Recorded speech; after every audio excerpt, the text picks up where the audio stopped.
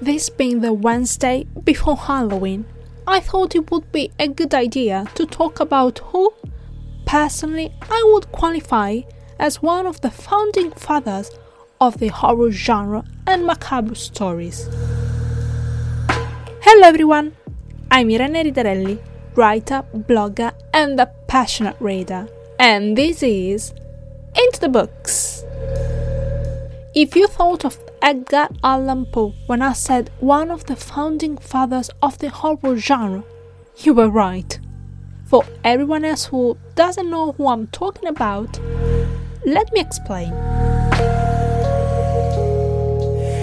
Since birth, his life is rough.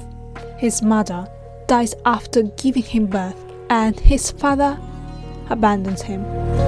If it hadn't been for John Allan, presumably his godfather, who took him into his home, who knows what Edgar's future would have been.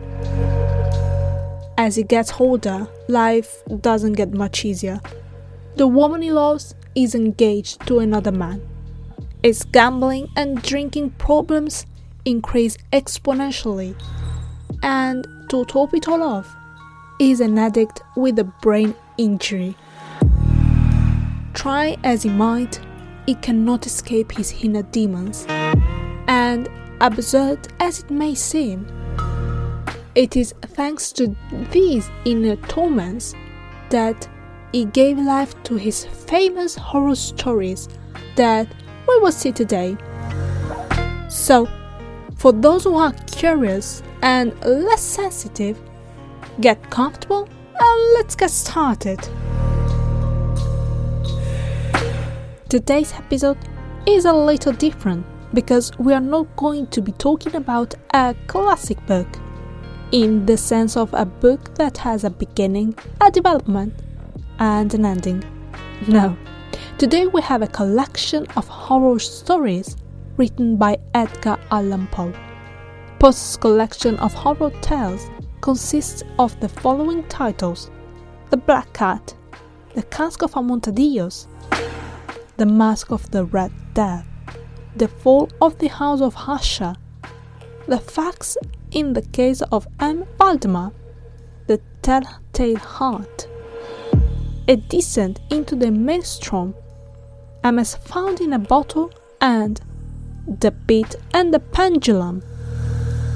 But before I start, I would like to specify that on this occasion, I'm only going to talk about two of them, which are also my favorites.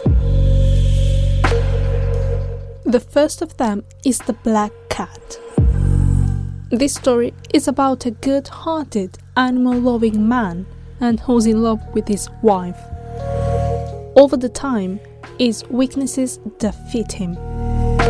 As the years go by, his anger, his impotence, and his frustration increase, and when the time comes and the man is no longer able to cope with his problems, he begins to unburden himself to his wife and his beloved animals.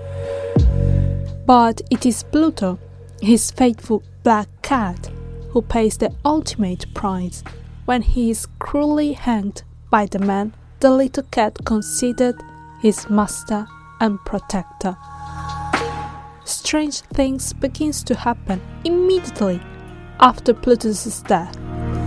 After a huge fire destroys the man's house, only one wall remains intact, and what the fire has left on it really scares the man.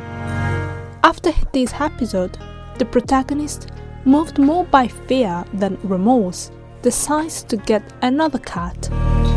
Surprisingly, he finds a new one that looks very much like Pluto. Will this stray cat be the way to condemn the protagonist to the gallows? Or better to say, would it be Pluto's revenge on his murderer? The second I want to talk about is The Telltale Heart. Probably many of you have heard about this tale thanks to the 8th episode of the American cartoon television series The Simpsons. In this story, the protagonist is obsessed with the eye of the old man in whose house he lives. We don't know if he is the old man's caretaker or if they are relatives, because the author never specifies the nature of the relationship between the two. But what Poe makes very clear to us is that the protagonist wants to kill the old man, and he devises a plan to do so. And another thing we also know is that the man has an illness, a severe form of an anxiety disorder that has caused him to have hypersensitivity of the senses, especially hearing. The main character cares for the old man, but cannot stand his eye, which he describes as a vulture's blue eye with a veil over it. Every night for a week, he enters the old man's room, watches him sleep, and plans how to carry out his plan. Every night he enters the old man's room, he obviously has both eyes closed because he is asleep. But this last night, when the man shines the light on the old man's face, he notices that the vulture's eye is open.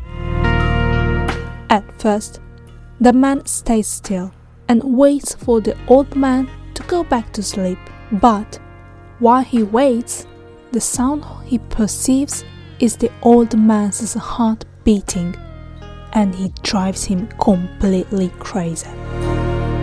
Completely out of his mind, the man lunges at the old man and kills him. Immediately afterward, he disposes of the body and cleans up the crime scene, feeling very confident about the job he has done. So when the police knock on his door, he lets them in without hesitation. The man is so sure that he has nothing to fear that he even invites the policeman into the victim's room. There, they begin to chat amicably, but as they talk, the man begins to hear not only the policeman's chatter, but also the heartbeat of the old man, whose body was hidden just below where the man is sitting. And when the sound of the heartbeat becomes completely unbearable, the man confesses his crime. I think I can say that the impression I got from this book the first time I read it is that it took me unprepared to understand the complexity of the feelings expressed here. Poe's obsession with that is evident. All his books have more or less the same outcome, in the sense that in the end the culprit is always caught, and that in most cases the murderers are essentially good people who for some reason have lost the cause of a writer's life, and what incriminates them is not immorality.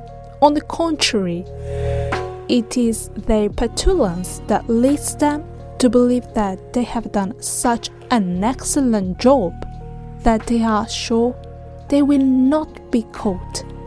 But it is the same arrogance that ultimately betrays them. This book has a soft beginning, but as the reading progresses, it becomes evident that the darkness of the stories increases. Personally, this genre is not my favorite, but seeing that we are very close to Halloween, I thought it was a good idea to talk about it.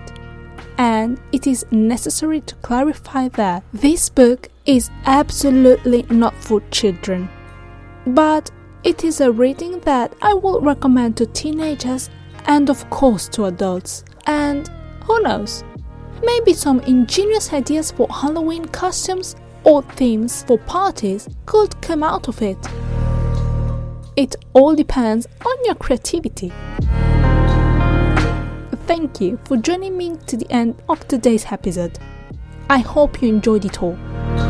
As usual, I'll see you next week.